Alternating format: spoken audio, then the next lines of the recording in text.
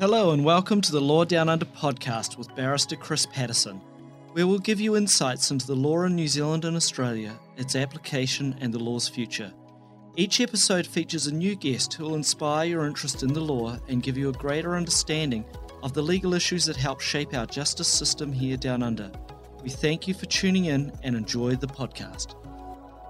On the podcast today, I am joined by Martijn Boersma. He is an associate professor at the University of Notre Dame in New South Wales. His research focuses on issues related to corporate governance, gender, diversity, leadership, employment relations, labour standards, and modern slavery.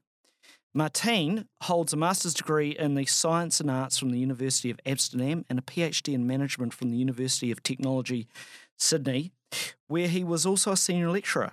He's previously worked for the United Workers' Union, the Australian Institute, Greenpeace International. In 2019, he co-authored Addressing Modern Slavery with Dr Justine Nolan, a book that has been endorsed by Amnesty International's former Secretary-General, Kumar Naidoo, and the New South Wales Interim Anti-Slavery Commissioner, Jennifer Byrne. Good afternoon and hello, Martijn. How are you? I'm good, Chris. How are you? I'm doing amazing, thank you. Now, you're in Sydney today? I am too. Okay. What's happening in Sydney? Is there anything exciting? What's the weather like? Weather's good. Apart from that, it's Thursday, so we're over halfway. Yep. So it's good. We're on the way to the weekend. It's Friday Eve.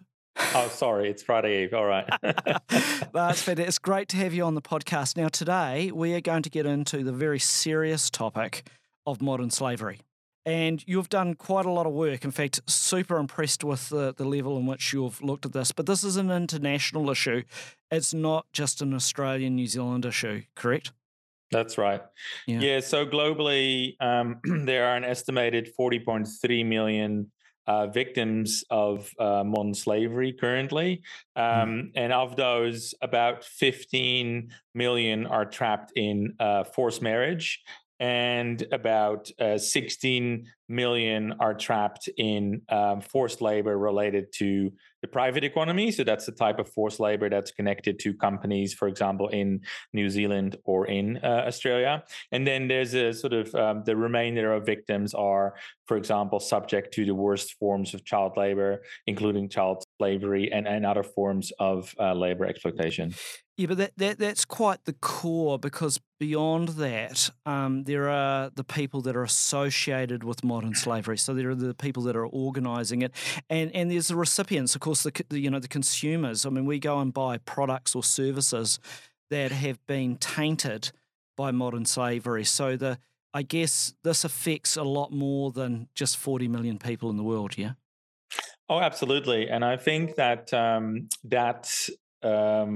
that type of awareness has really grown following the introduction of the Modern Slavery Act in Australia. Obviously, before that, we saw the introduction of Modern Slavery Act in 2015 in the UK, and obviously New Zealand is considering introducing its own Modern Slavery Act. And I think that type of awareness, sort of raising activity, has really, I think, cemented within the mind of the consumer the fact that when they put the Nutella on the bread, it's a question of, where do the hazelnuts come from, or where does under what conditions is the palm oil source that's in the Nutella?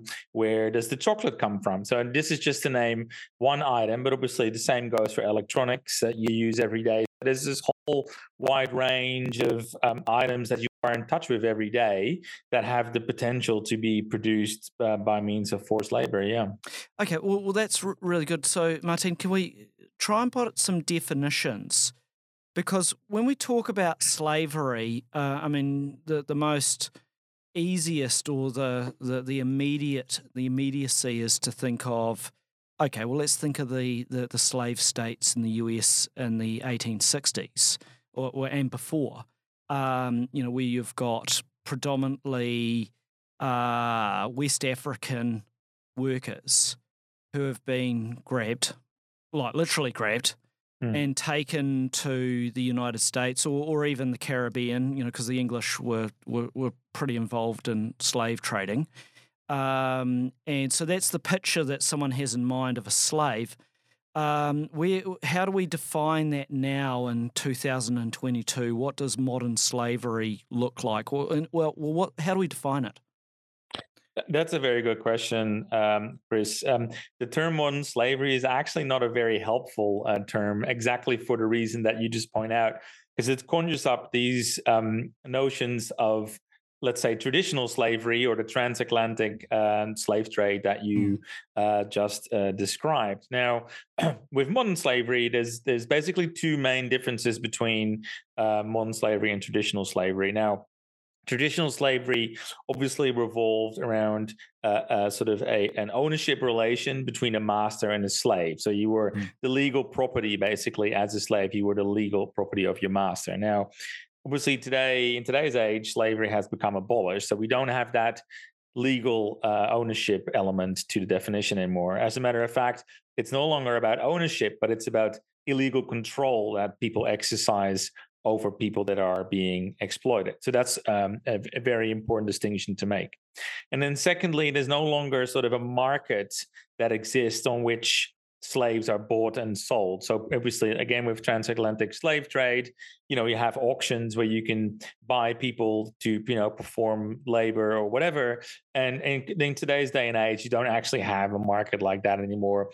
What happens now is that people become trapped in slavery for a variety of reasons, due to their precarity, their immigration status, just the sheer misery and desperation that they experience, and the fact that someone is there, the exploiter ultimately, who is taking advantage of that person's situation. The definitional sort of element to that is that, so modern slavery is effectively a bit of a umbrella term. So, forced marriage falls under the modern slavery definition, for example, but so does forced labor, so does child slavery, so does debt bondage. So there's a number of terms that have been lumped in together. And that is not always helpful because, for example, for companies that may in the future be reporting on modern slavery in New Zealand, for example, where we already have companies doing so in Australia, the forced marriage question is obviously less relevant to them than the forced labor question, and specifically the forced labor that takes place in relation to the private economy, and therefore can be linked to commercial enterprise in Australia and New Zealand.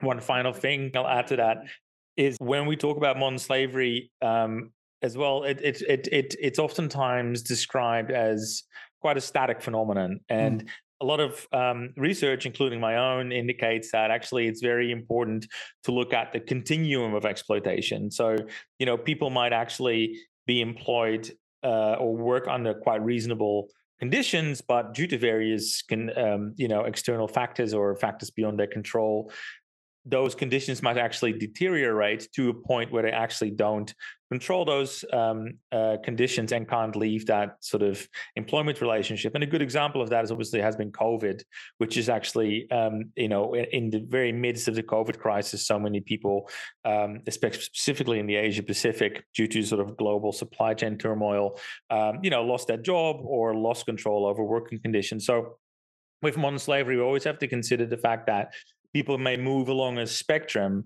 with decent work all the way on one end, which means, you get paid a living wage, you get paid all the entitlements and whatnot that you are entitled to and whatnot.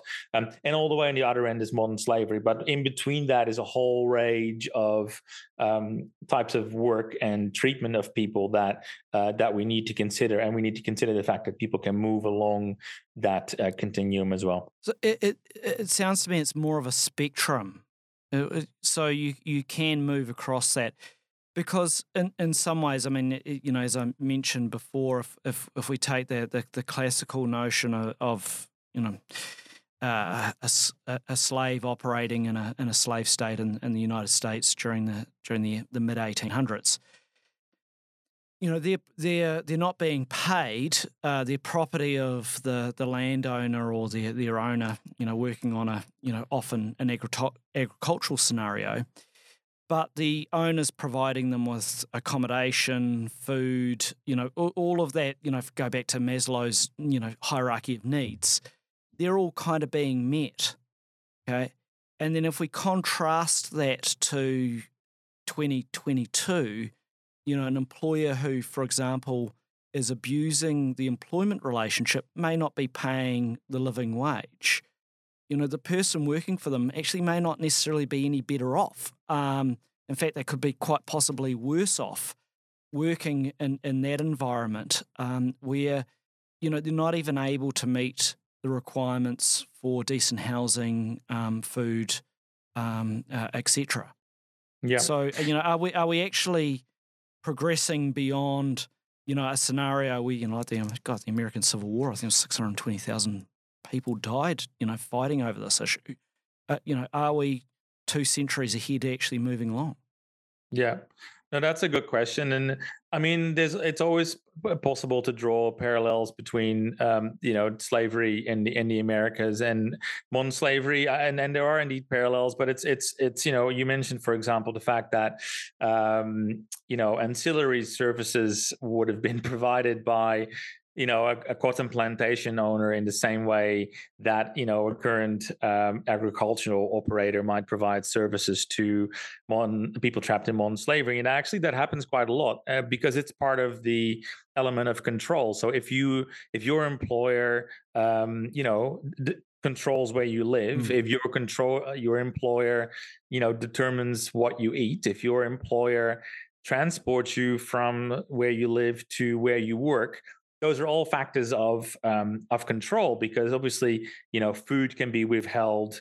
The fact that you live at a house owned by your employer means that you pay rent to your employer, so they can up the rent to indeed exercise more control over you. The fact that you're being transported there means that you don't really get an opportunity to chat to other people, etc. So that element of ancillary services has remained the same. Or they may even be like deducting from your wages those absolutely ancillary services that are being provided. Absolutely, and that's actually a quite common way in which people become trapped in modern slavery through debt bondage. So what happens is that people are told initially that they, for example, will be making a certain amount of money every hour or day or week or whatever, and they think to themselves, "Oh, well, that sounds pretty good." But then it turns out that all the money that's being withheld for the transport, for the food, for the accommodation, that doesn't, for example, that's not enough money for them to, for example, pay off a recruitment fee that they had to pay in order to get the job, or other debts that they might have. And obviously that then keeps them sort of paralyzed, where they might not even be able to service any potential interest that might be charged on that recruitment fee. So again, those are all sorts of illegal control strategies that exploiters use to trap people in modern slavery. And again, we come back then to that sort of idea, like, well, illegal control versus legal ownership as sort of one of the key differences between traditional and modern slavery. But it's probably like when I say a fine distinction, it's to a large extent, does it really matter? Because I think you've said it. You've made the phrase exploiters. Okay, so it doesn't matter whether the exploiter, if we go back hundreds of years, legally owns a particular person, or today just has so much control over them. Ownership's irrelevant. They've effectively getting the same level of exploitation taking place. Are there particular industries or areas of our economy where this is more prevalent, where this is taking place more often? Yeah. Well, so typically we find that industries with a low barrier of entry are more likely to have people in them that are subject to labor exploitation or modern slavery. And I use the term low barrier of entry because I'm trying to avoid the term low skilled labor, because I think that's a term that we should avoid, because there's lots of labor that seems simple that I wouldn't know what to do. So or maybe doesn't have qualification requirements. Exactly. Yeah. But for example, we did a good example is in relation to agriculture, like you already mentioned, people performing agricultural labor. We've obviously, we know all about the sweatshops in in Southeast Asia, where so many of our clothes come from. Fast fashion is a big a problem in that regard. Electronics is a problem, and the electronic supply chain that doesn't only relate to the actual manufacturing of the electronics, but also the sourcing of the raw materials that go into the electronics ultimately.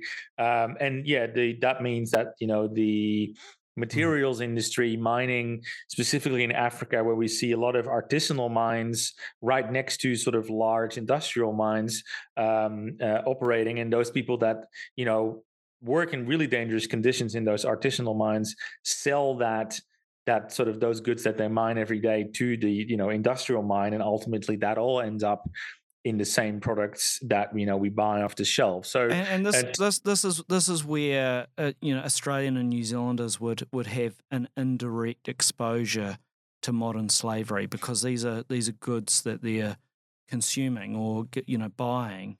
Yep.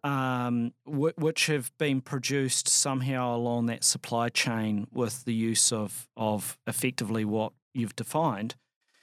Which I think the definition's fantastic, modern slavery.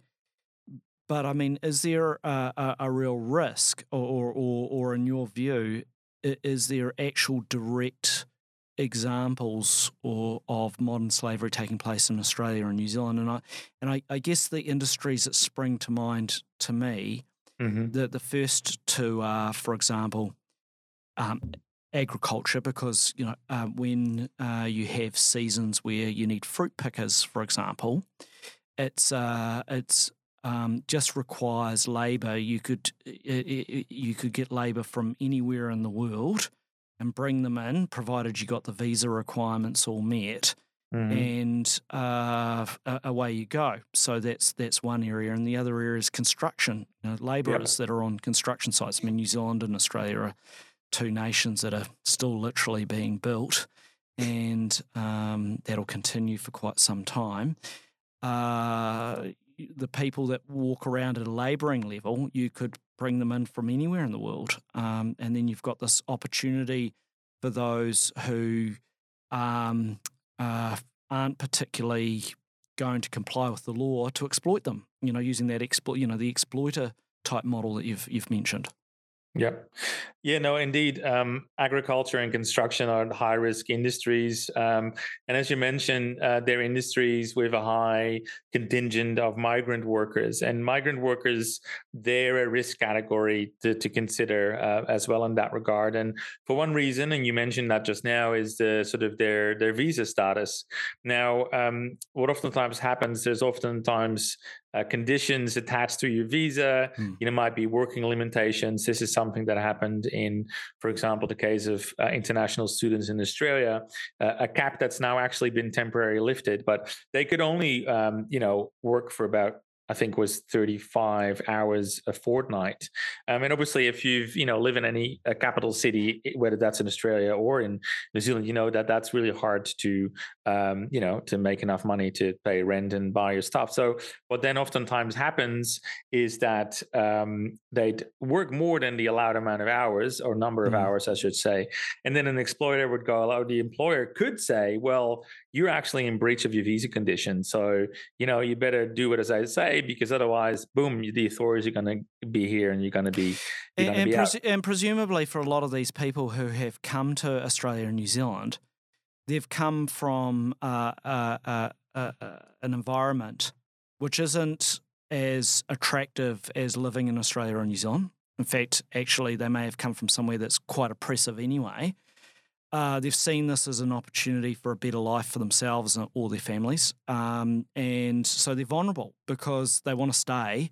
And the person who's kind of controlling in their own mind, the visa scenario, is now imposing requirements or conditions on them. Absolutely.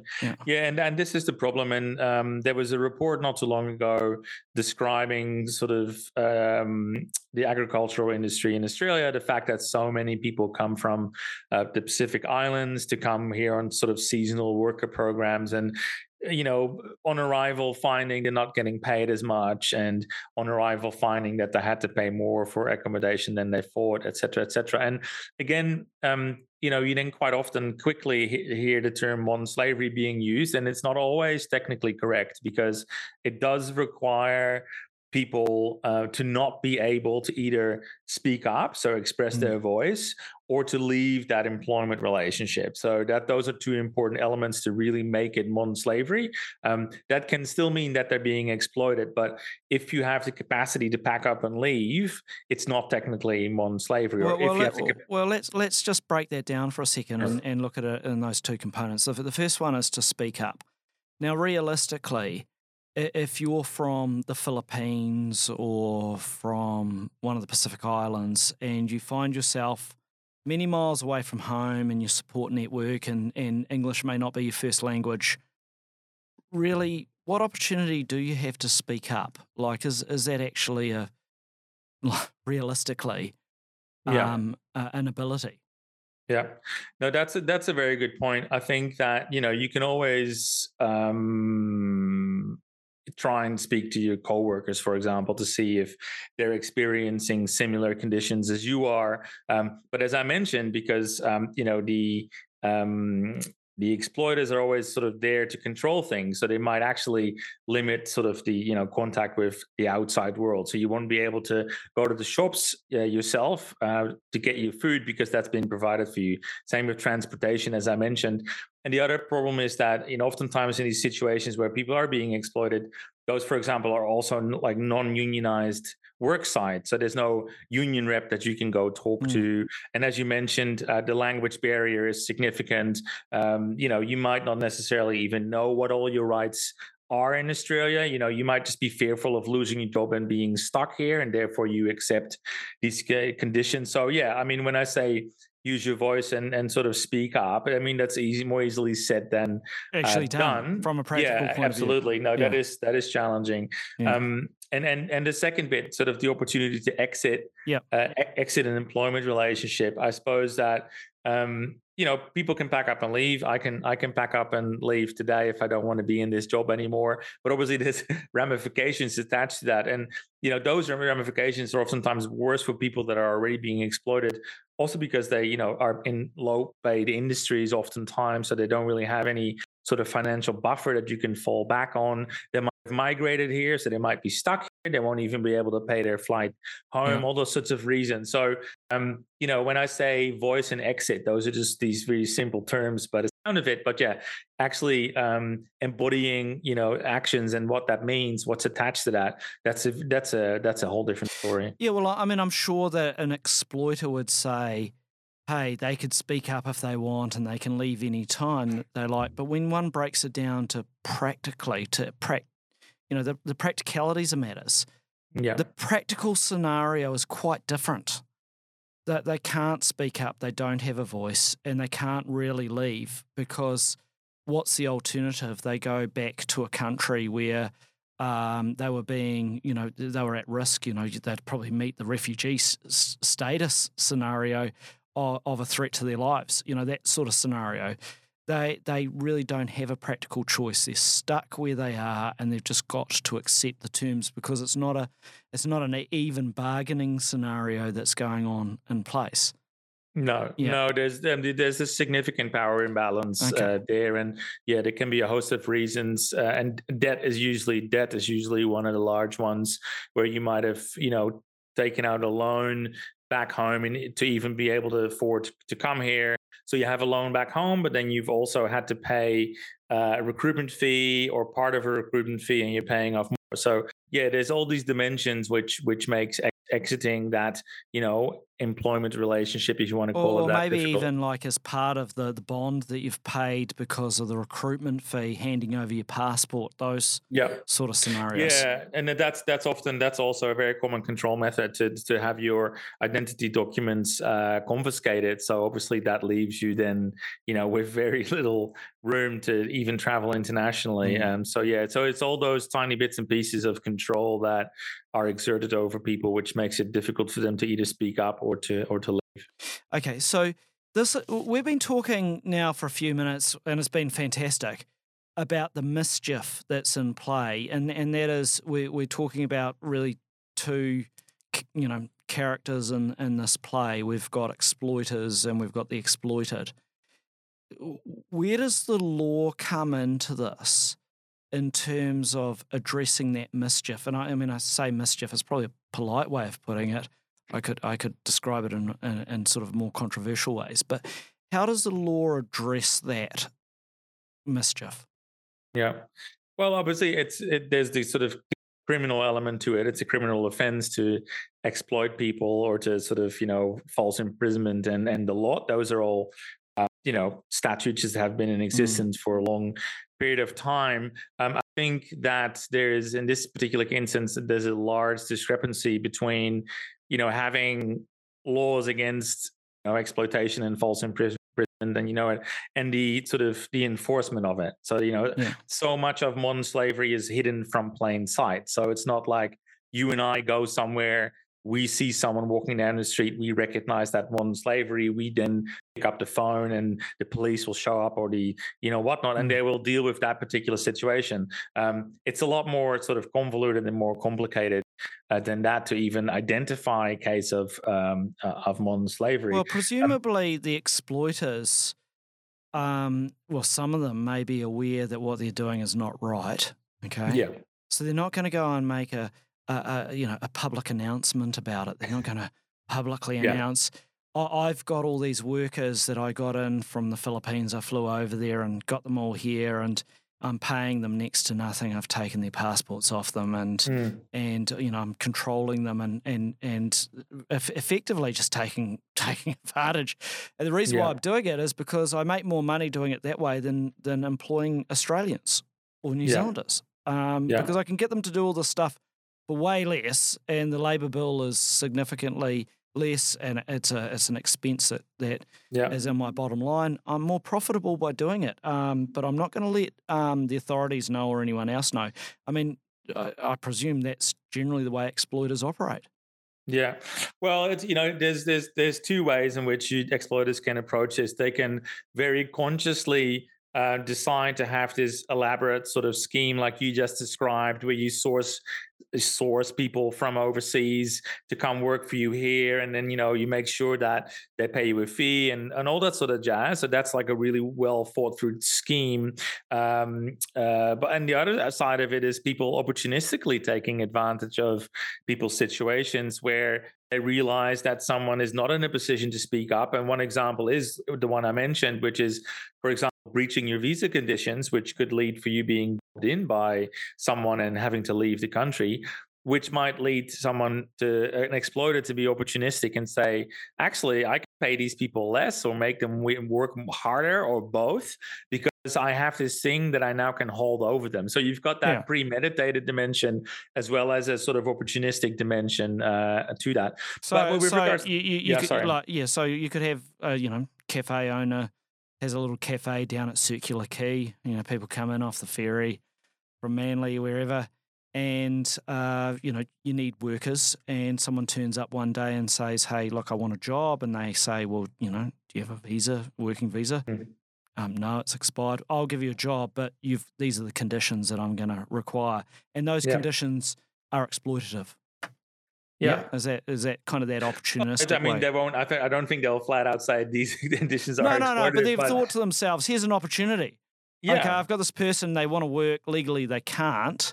Yeah. Okay, I don't know their situation or whatever, but I'm going to take advantage. Yeah, and that's a really good example of sort of that opportunistic way of approaching it. And I mean,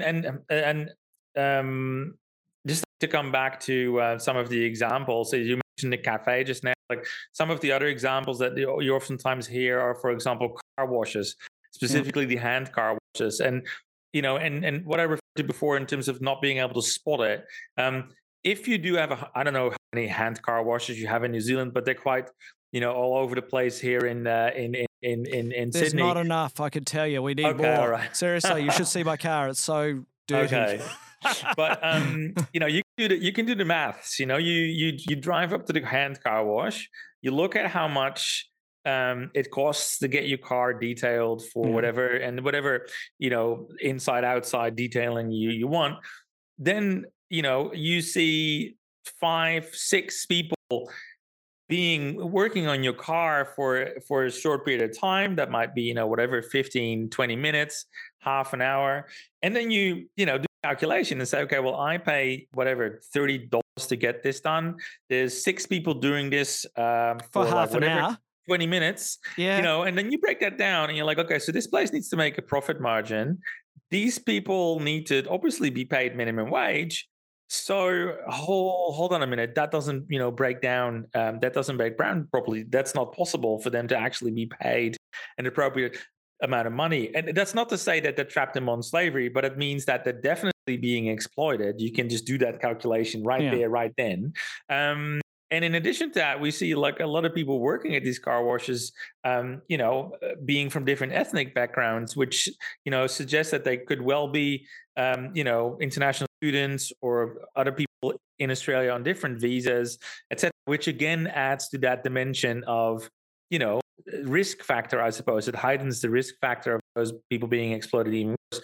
As a matter of fact, in the UK, there's been a few reports come out that actually found actual instances of modern slavery at those car washes, not just underpayment and exploitation, but actual modern slavery. And another example that is oftentimes referenced is nail salons. When you get your pedicure or your manicure, then you have all the nice ladies sitting there. But again, what you pay versus how many ladies are working there, that doesn't always add up. And it comes, in addition to that, to them oftentimes doing all together, they're always there sort of at work, being transported from their house to the workplace environment, etc.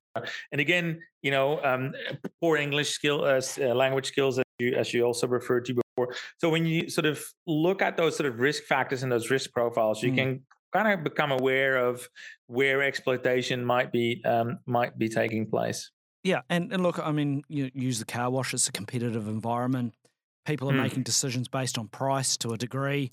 So, yeah, you want to keep your labour costs down. That makes perfect sense. So going back to the mischief, okay, of all of this that we've been talking about and the law's response to it, I mean, there's presumably an international response, but at a more local level, if we take, let's just start off with Australia. I mean, I understand the Modern Slavery Act came into play in 2018. What can you tell us about that?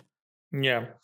So the Modern Slavery Act in Australia is modeled on the Modern Slavery Act that came into force in the UK in 2015. And effectively what it requires companies that meet a certain annual revenue threshold to do is to do basically 3 things. They need to assess the risk of modern slavery in their operations and supply chains.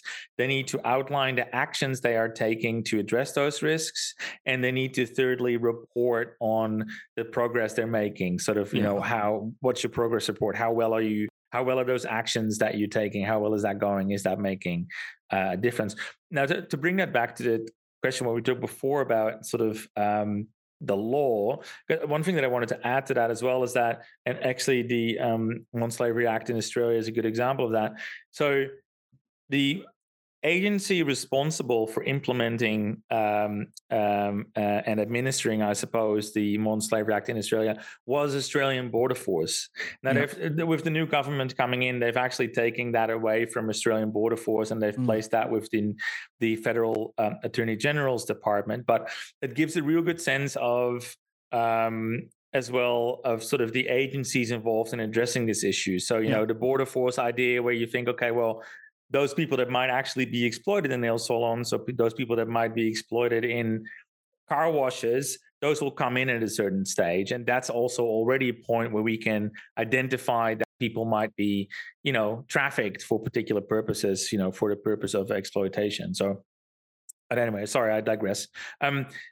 With the Modern Slavery Act, what we see now, we've seen a few reporting rounds. We see companies not doing all that well on their reporting. They don't really know what it is that they need to be looking for. They're not really identifying concrete actions. They're not really holding themselves to account in terms of looking how well their actions are going. And a part of the problem there, and we're currently undergoing the review of the Modern Slavery Act in Australia, right now that's happening this year. The part of the problem is that there's no real hard enforcement of this law. So what it relies on is you and me as consumers to say, this company has produced a modern slavery statement that's below par. I, as a consumer, take offense.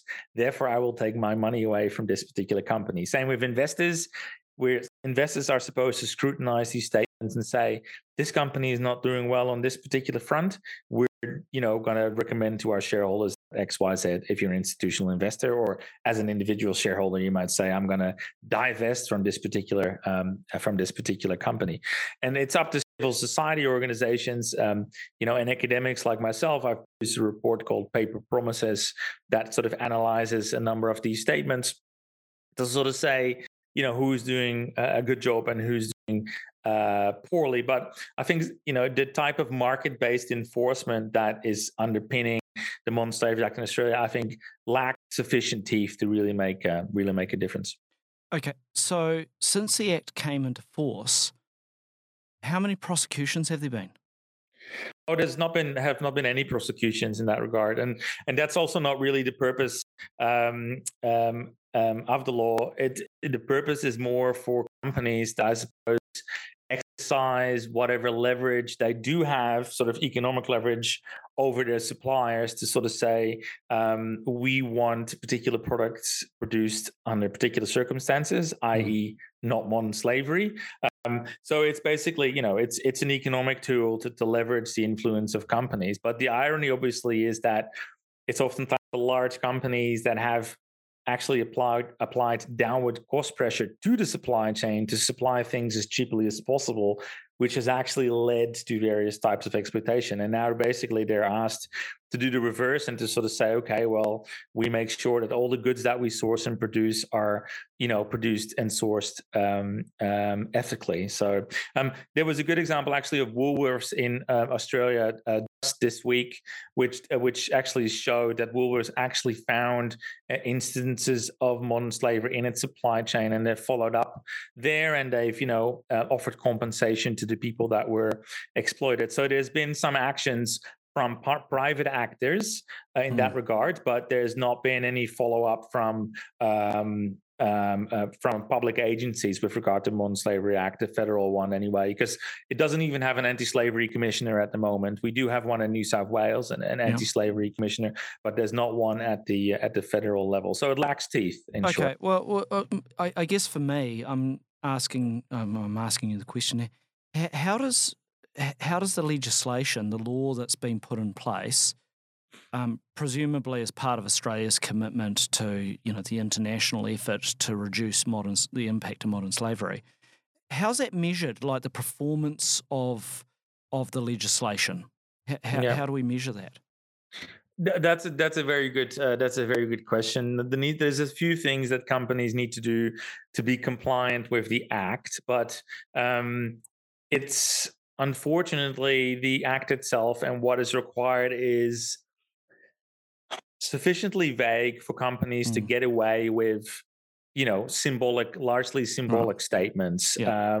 And so measuring compliance is different to measuring effectiveness. So we can say our company is compliant because they've produced a beautiful 8-page, glossy report where they tick all the boxes, they say exactly what they need to say, but none of it is substantive in nature. Now, those companies would be compliant, but they wouldn't necessarily be effective. So, we can easily conjure up the compliance stats, but in terms of effectiveness, that's a lot more difficult because, well, first of all, it takes time to see what impact your actions are having. Secondly, a lot of companies are unfamiliar with this issue, so they don't even know really what it is that they need to be looking for. And so thirdly, obviously, modern slavery is so oftentimes, hidden from sight. So, a lot of them, I believe would find that they're sort of stabbing in the dark in terms of what it is that they're meant to do. And obviously, and I'm sure we'll talk about this in a moment in terms of the New Zealand proposal, but a lot of smaller organizations don't necessarily have they might meet the revenue threshold to report, but they might not necessarily have, large amount of resources that they can dedicate to this problem, as opposed to, ASX 50 companies, blue chip stock, who obviously, say, okay, well, we take this very seriously and we're just going to, put a tremendous amounts of resources towards this. So, those things combined mean that it's pretty hard to really give a straightforward answer as to what the impact of the act has been, but it's not making the waves that I think that a lot of people hoped it would. So it may not be meeting the aspirations of those that were pushing for it.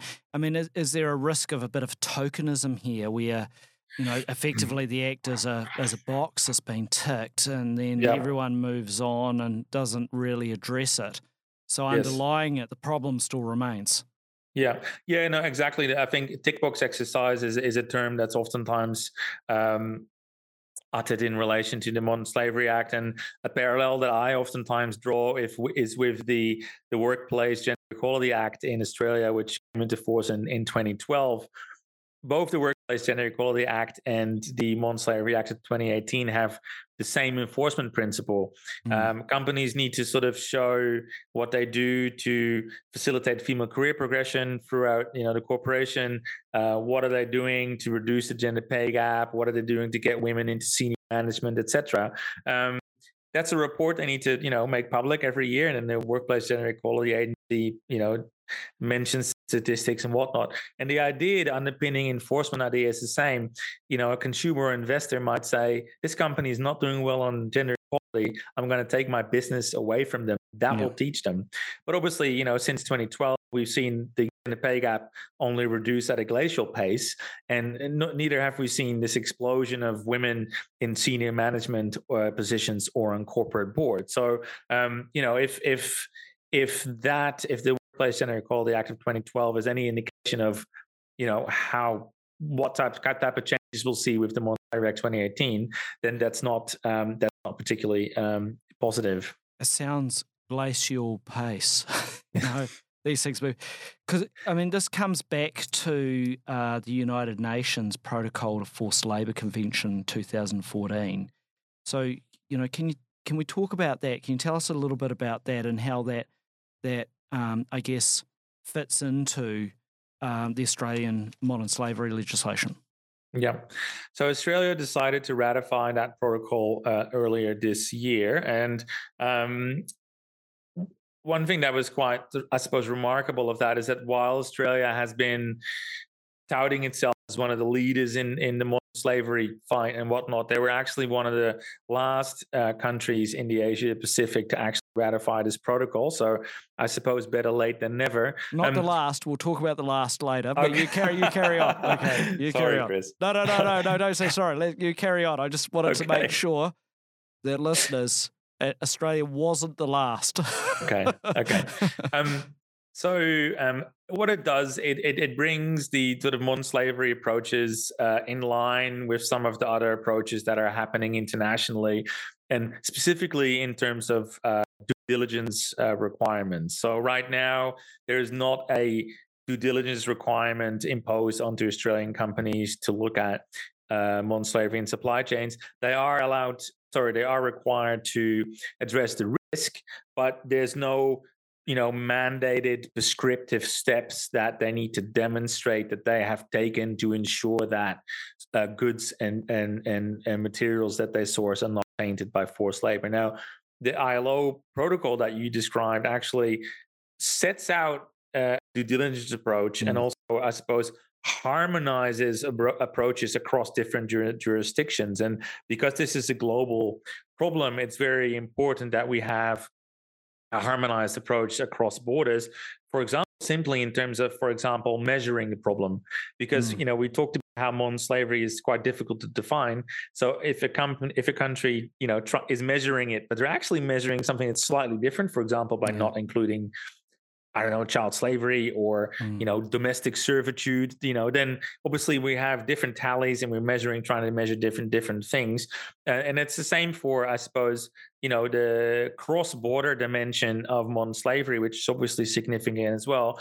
If we have, agencies, operating under the same protocol, or at least being informed by the same protocol, then, we might be able to, have more effective actions undertaken by the border force or customs, as opposed to when everyone just has their own informing protocol and goes off on their own little tangents to try and address this issue. So international coordination in that regard is very important. Well, it's essential. I mean, both Australia and New Zealand's economies are part of the global economy. Globalization's a large factor, and of course, labour is something that is easily transmittable in terms of, well, we can get our products, produced in a different country, and then we can move them to another country and have further production, and then ultimately sell them wherever it is. And I mean, I know I've mentioned the US, but the classic example is the automotive industry. I mean, up until the early 80s, most motor vehicles in the US were actually manufactured in the US. And then they realised, well, a large cost of manufacturing cars is labour. We move that all offshore. We can get them built in Mexico and in Asia, which resulted in cities like Detroit. Literally. Have you been to Detroit? I have not been to the scenic Detroit, no. You haven't been to scenic Detroit? Well, look, Detroit's actually not a bad city now, but I mean, for many years, decades, it was grim. It was literally a ghost town. It was the economic equivalent of Chernobyl. It really was, because what happens is when you've got two employers in the same industry and that industry moves all of their requirement for labour elsewhere, then the whole city just literally ceases to have a purpose. Yeah.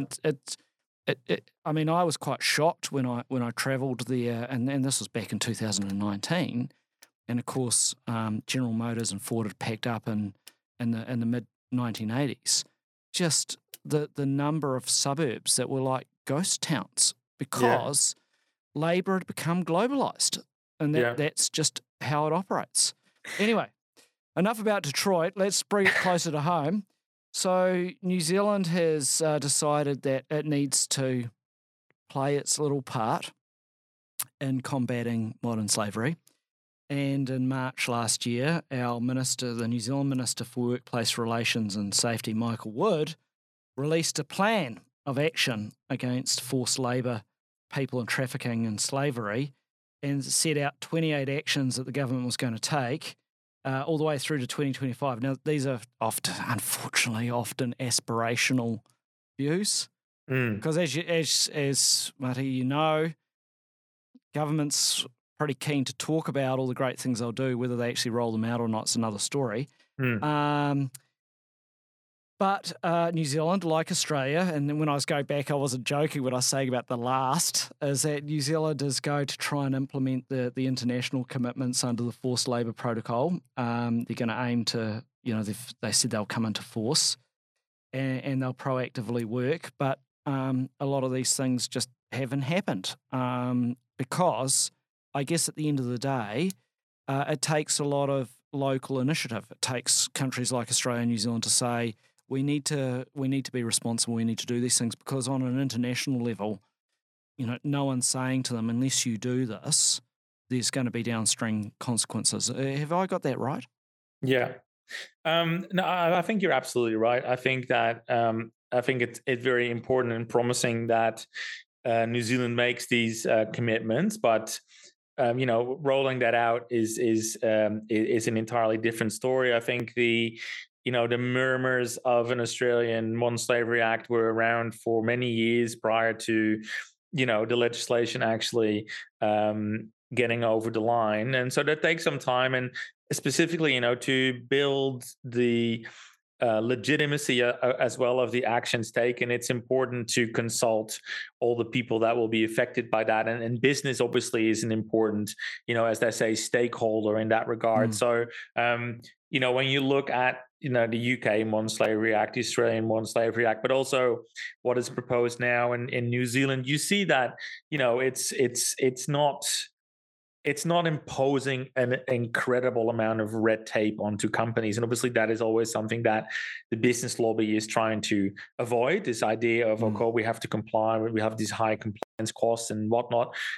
So these basically a reporting requirement is seen as, palatable or generally not onerous. Now, what is promising about the proposal under consideration in New Zealand is that it actually takes a bit of a staggered approach. And coming back to what I've said before about the different revenue thresholds, companies that have significant revenue thresholds or revenues in under the New Zealand proposal would actually be required to undertake mandatory due diligence of their supply chain. So that would mean that the actions taken to comply with the Modern Slavery Act for those companies would be, more onerous compared to smaller companies that might have lower revenue threshold. And I think that's a very forward-thinking approach. And I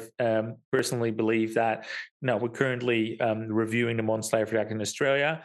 I think it would be a good outcome if Australia would take a similar approach and say, actually, we're going to look at this from a staggered perspective. We're going to acknowledge resource constraints with some of the smaller organizations, but we're also going to say, well, if you have significant revenues, that means you have significant environmental and social footprint, and with that influence, comes a certain responsibility as well. So, and obviously then acknowledging that those larger companies are more likely to be able to free up resources to actually make that, make those actions substantive rather than symbolic. So I think that's a very promising dimension of the New Zealand proposal. It is really a starting point, though, or maybe it's a low-lying fruit issue. Let's get the larger companies because we get more transparency. They've got to report matters, because there's reporting obligations. So we can see a bit more about their model, how they operate, how they make money, etc. But of course, New Zealand, Australia, a large part of its economy are those smaller businesses, employ less than 5 people. Might import goods that have been the product of modern slavery. They don't have the same reporting obligations. So the private companies, etc. They import goods in, they provide it to their customers, etc. It's out there in our community. That part's probably more difficult to crack, isn't it? Yes, no, absolutely. And part of the discussion here in Australia has been, should we have to lower the revenue threshold so that we get more, entities to report under the Modern Slavery Act?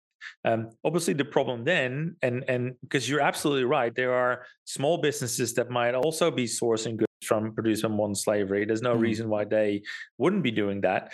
The problem then is that if you lower the revenue threshold significantly, 2 questions. First of all, how many more instances of modern slavery are you truly going to be able to identify and remediate, especially given the fact that those small companies don't have the resources to really address this?